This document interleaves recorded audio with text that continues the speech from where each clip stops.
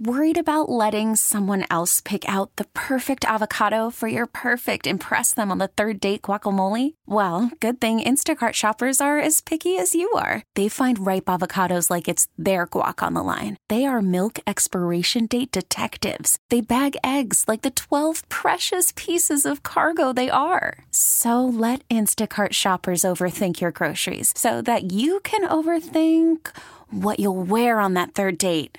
Download the Instacart app to get free delivery on your first 3 orders while supplies last. Minimum $10 per order. Additional terms apply. Hey, this is Warren Moon, Hall of Fame quarterback. You're listening to the Jake Brown Show.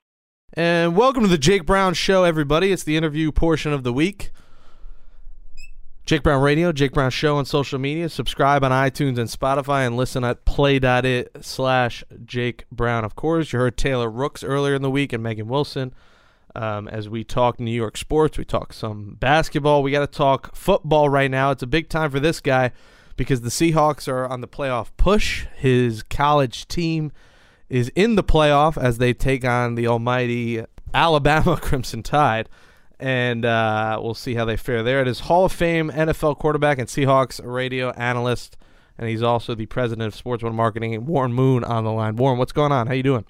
I'm doing great, Jake. How are you? Happy holidays to you. Happy holidays. I'm doing great. Last time we talked, I believe it was the week that your car got broken into. So I hope all is well on that front now.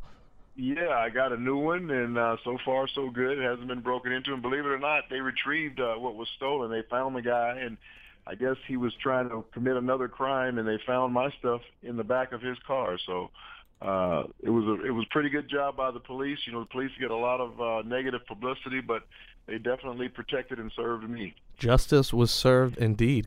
Glad to hear that. Let's start here with the Seahawks. 8-3-1. A good season, I'd say, overall. A little bit of ups and downs here and there. And now Earl Thomas, out for the year. He tweets that he's thinking about retirement. First off, do you buy into that notion, or do you think that was just more in the moment kind of thing?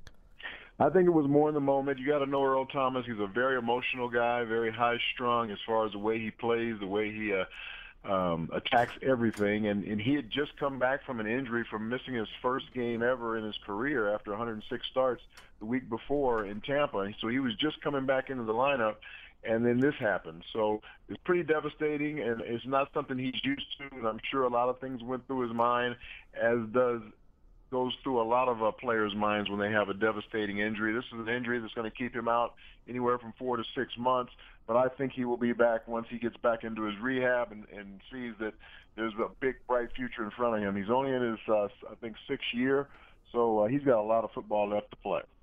Is this a season-changing injury for the Seahawks here? You have Steve Terrell replacing him, a fourth-year safety who only has one career start. Can he fill that big of a void on a dominant defense?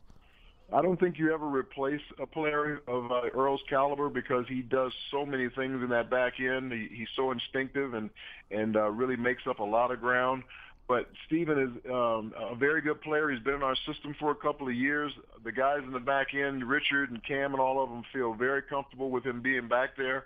And he had a interception the other night against Carolina that was called back because of a penalty. He also almost had one against Tampa. He just wasn't able to hang on to it when he hit the ground. So he knows how to move around back there as well as Earl. He's got great speed.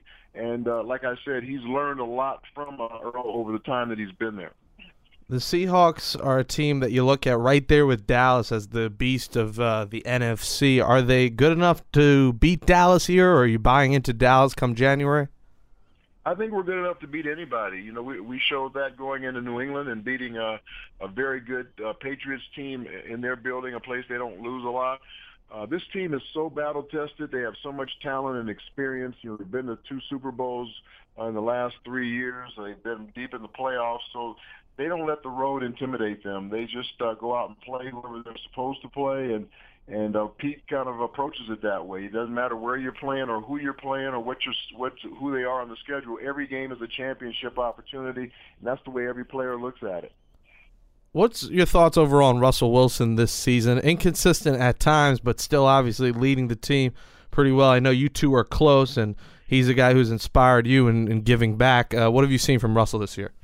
Yeah, he has really had a tough time this year early in the season because of the injuries that he had. He played through MCL strain and also a high ankle sprain that most people would take 2 or 3 weeks off to get healed, but he refused to come out of the lineup. So it affected him in his mobility and his ability to escape and do some of the things in our offense that we could do movement-wise. So that did limit him. But now he's 100%, and he's starting to play Russell Wilson type of football, which is create and make things happen outside the pocket, but he's also become a much better pocket passer because of that injury. So I think you're going to see the best of Russell going down the stretch. NFL Hall of Fame QB Warren Moon at WMoon1 on Twitter joining us here on the Jake Brown Show. Speaking of quarterbacks, a guy who passed you a couple of weeks ago for 7 straight games with multiple touchdown passes, Marcus Mariota on the Titans. How good has this kid been and really keeping the Titans in the playoff race here?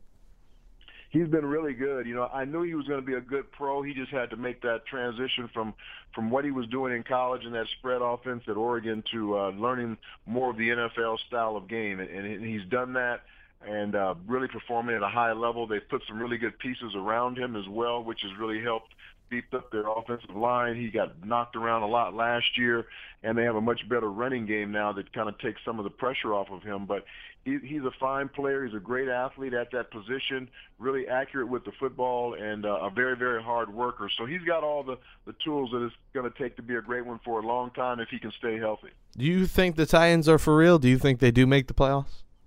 They've got a chance because in that division, nobody seems to want to take it and run. You know, Houston's ahead right now, I think, in the division, but Indianapolis is making a push, and Tennessee is right there. So it's going to come right down to the end, I think. You know, these last 4 ball games will tell who wants the playoffs the most on how they play down the stretch. That's when you want to be playing your best football. And if Tennessee is doing that, they've got a chance to get in the playoffs. Sticking with quarterbacks, I mean, we've seen a couple of good rookie quarterbacks and rookies overall this year, and starting here with Dak Prescott. I mean, what he's done in Dallas. Did you ever see this coming from a kid who was a backup and a 4th-round pick? No, I didn't see this early. I knew Dak had a lot of potential. I knew that he was very mature and poised for his age. I got a chance to meet him at the Davey O'Brien Awards a couple of years ago.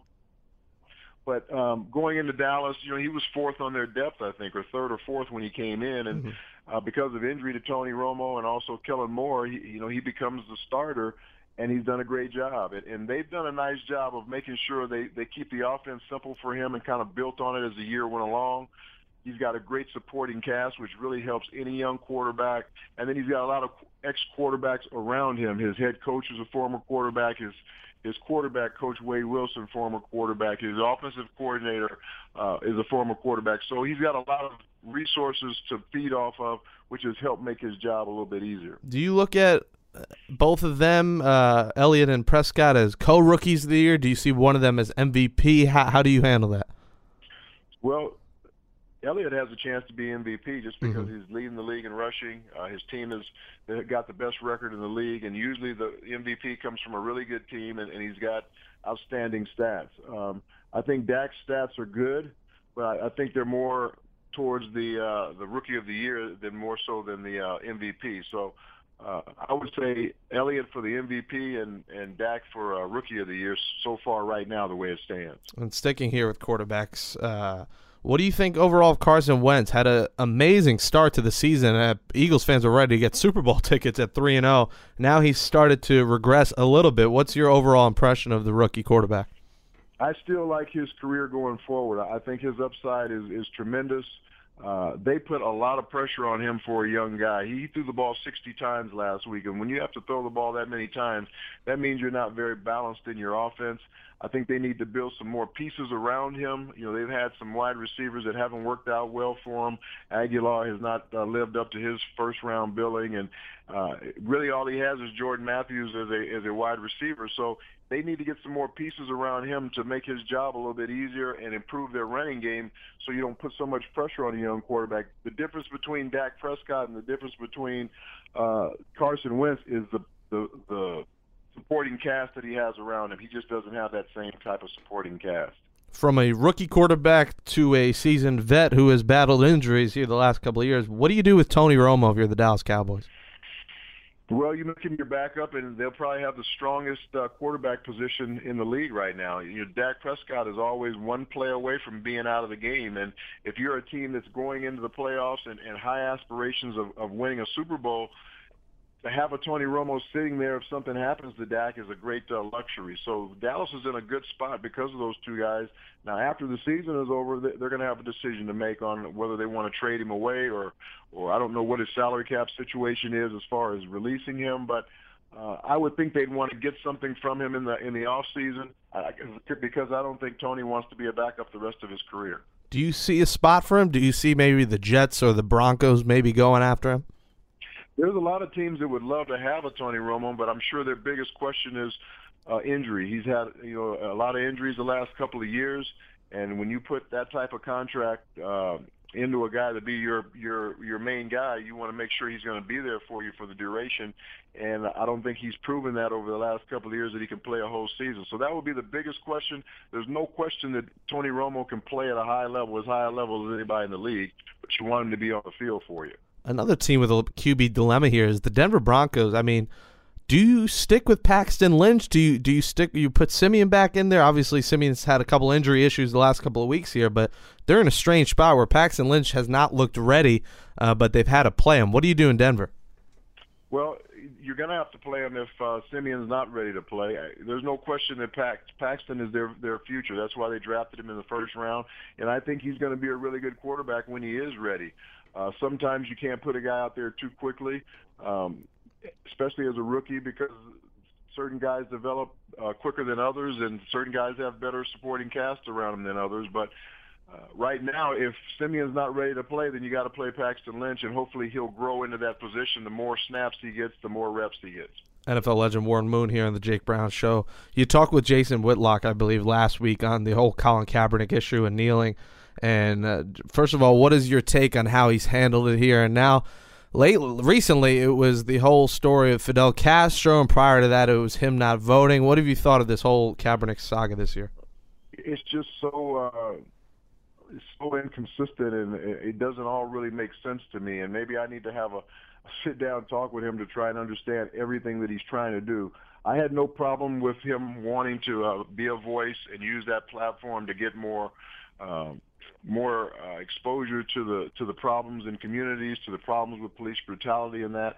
I didn't like the way he went about doing it with using the national anthem and the flag to do it, but he did get people talking about it, and that's great. And now that the attention is there, now it's time to start talking and finding solutions. But now all of a sudden this Castro stuff comes out and the Malcolm X, and I don't know where all this fits into all of that, but it certainly has, I'm sure affected him in a certain way as far as how he has to handle the media, all the extra focus that's on these subjects compared to just worrying about football, and it's probably affected his play on the field. But we now, because everybody's really aware of everything that we're talking about in our society, let's go ahead and start making some changes now, some positive changes to some of these problems that have been addressed. Is that the one, if you sit down with Colin Kaepernick, you and him one-on-one, is that the one underlying message you say, like, go make a difference? I would just like to understand him first, and then I think the biggest thing, once you've gotten the attention that the NFL platform gives you, okay, now what do we do? Everybody knows these problems are out there. Okay, now how do we solve these problems? And that's going to be the next solution. You played 22 years in professional football. You say that in today's game and people's minds would be blown. What do you think's the biggest reason for that in your longevity versus today, where you're lucky if a guy lasts half of that? Well, I think part of it is the way guys can take care of themselves. I think a lot of guys can still play that long. You look at Tom Brady; he's saying he thinks he can play till he's 50, and Drew Brees is saying he thinks he can play to that same age. I think because of the way guys take care of themselves, if you stay away from any major injuries, there's so much more known about training. There's so much more known about supplements, what to put in your body, and things like that. That I think a lot of players can play longer if they wanted to, but then there's that fear out there about head injuries, and a lot of guys are getting out of the game earlier because they don't want to take more chances that way. And then guys are making so much more money now than we ever made, so you don't have to play as long because you can make a lot of money in a short period of time. So there's a lot of reasons why you want to play if you still have that passion to play a long time, and then there's a lot of reasons why you might not want to play as long because of the money that you can make, and then you're worried about further head injuries going down the road. Yeah, the game is just so much different now and then in terms of that. And in terms of guys, me, and the whole bodacious and bragging, and one of those guys like Odell Beckham, a Josh Norman. Are you a fan of guys being open and trash talking like that, or do you think those kind of guys need to tone it down? I'm a fan of guys being open, but to a point, not to where it distracts your football team, to where it takes away from your football team. When all the focus tends to be just on you, all the questions from the media are now just because of what you've done on the sideline or your antics. That's when I think it's gone too far. Should guys have a good time on the field and celebrate a little bit? No question about it, as long as they're not taunting the other team. But when you take it too far, that's when I have a problem with it. And some of these young guys are taking it too far because they're more about, like you said, themselves and social media and popularity. And that's where this is a team game still when it all comes down to it. And it's a tough spot with the Giants without Odell Beckham because, let's be real, he might be the best receiver in the NFL. Did you ever have a situation, you as a quarterback, with a receiver who was a little bit me, and you're kind of thinking, I mean, because we see it from Eli sometimes in the sideline on the field. He grows a little frustrated with Odell. Do you ever remember any time like that? Yeah, most receivers are that way, believe it or not. Yeah. They're kind of called prima donnas for a reason. And I understand some of it because you look at a running back, he might touch the ball 15 to 20 times a game or more. The quarterback touches it every time. But the receivers, because there's more than one of them, they have to kind of share their opportunities. So if they get, eight receptions in a ball game, that's huge for them to touch the football. And they want more opportunities than that. So they're always begging for the ball. They always feel like they're open. And you want guys that are that way. You want guys who want the football. You want guys who want to make big plays. But they have to also understand that they're in the focus of the offense. So they got to make sure that they're not a distraction to what you're trying to do as a quarterback, because you have to distribute the ball to everybody, especially depending on what the coverage stands for. But I've had receivers that always tell me, if I'm covered, just throw it to me, I'll catch it. And that's kind of the mentality you want, but you just don't want it to become a distraction. A couple more minutes here with Warren Moon, former NFL quarterback, the Hall of Famer, the Seahawks radio analyst. Is Beckham, in your mind, the best receiver, or is there someone better out there? There's a lot of really good receivers. I tend to like bigger, faster receivers just because of their catch radius, and you don't have to throw the perfect ball to them. If they're getting a lot of press coverage, their big body is usually going to win in most of those situations. So I like guys like Julio Jones and some of the bigger receivers in the league. But if you look at Antonio Brown or you look at Beckham, these guys play a lot bigger than their size. So you definitely wouldn't mind having one of those guys. But I think if I had to choose a receiver, I'd probably choose a bigger, faster receiver in today's football. Let's talk Washington here. Your boys are going to take on Alabama in the Peach Bowl, chance to go to the national title game. I mean, it's a tall task. Are you worried? Do you think they pull off the upset here with Jake Browning? It's a big task. This Alabama team is probably as dominant as any team I've seen in a while, as far as the way they have bowled over pretty much everybody. Even the LSU win, I mean, it was 10-0, but they didn't allow a point, so they dominated that football game. But their defense they just overpower you. They score points. They've scored 10 touchdowns on defense. They've scored another 4 with special teams. So we're going to have a big task, no question about it. But if we can play really sound football, if we can take care of the ball, that's something you don't want to do against Alabama, is turn it over, because they don't just turn it over, they turn it over and score.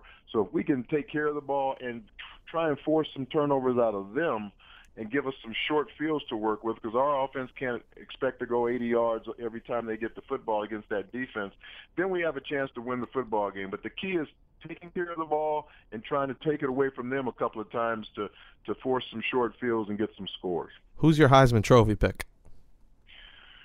I'd have to say Lamar Jackson just because he just shot out of the gate so fast and really hasn't had very many blips in his game this year. Deshaun Watson has really come on the last part of the season. So I would say 1-2, those two guys right now. All right, last one because I forgot to ask it. Doug Baldwin, in my mind, might be the most underrated, underappreciated receiver in the league. No one really talks about him. I'm not sure why, but would you agree with that sentiment? Yeah, I do. Doug Baldwin is a name that's under the radar because he was undrafted, undrafted free agent. And he's just kind of worked his way up to be one of the better receivers in the league. But I think if they can get back and make another playoff run and Doug continues to keep making the same type of plays that he makes, he'll get more on the national scene because he definitely deserves it. Warren Moon, NFL Hall of Famer, Seahawks radio analyst, the president of Sports One Marketing, WMoon1 on Twitter. Warren, enjoy the the college football awards here. Enjoy the rest of the season, and it's great talking to you. Happy holidays. Always great talking to you, and happy holidays to you and all your listeners out there, and have a safe, happy New Year. Okay, picture this. It's Friday afternoon when a thought hits you. I can waste another weekend doing the same old whatever, or I can conquer it. I can hop into my all-new Hyundai Santa Fe and hit the road. Any road. The steeper, the better. Because my all-new Santa Fe is available with H-Track all-wheel drive, so I can hit the trail without a worry in the world. Heck, with 3 rows and best-in-class rear cargo space, I can pack the whole family in with all our gear. We've got available dual wireless charging for our phones, so we'll never lose touch with civilization, and we won't lose touch with the primordial power of Mother Earth. So which is it? Waste the weekend or do something a little more epic? And conquer it in the all-new Hyundai Santa Fe. Visit HyundaiUSA.com or call 562-314-4603 for more details. Hyundai, there's joy in every journey.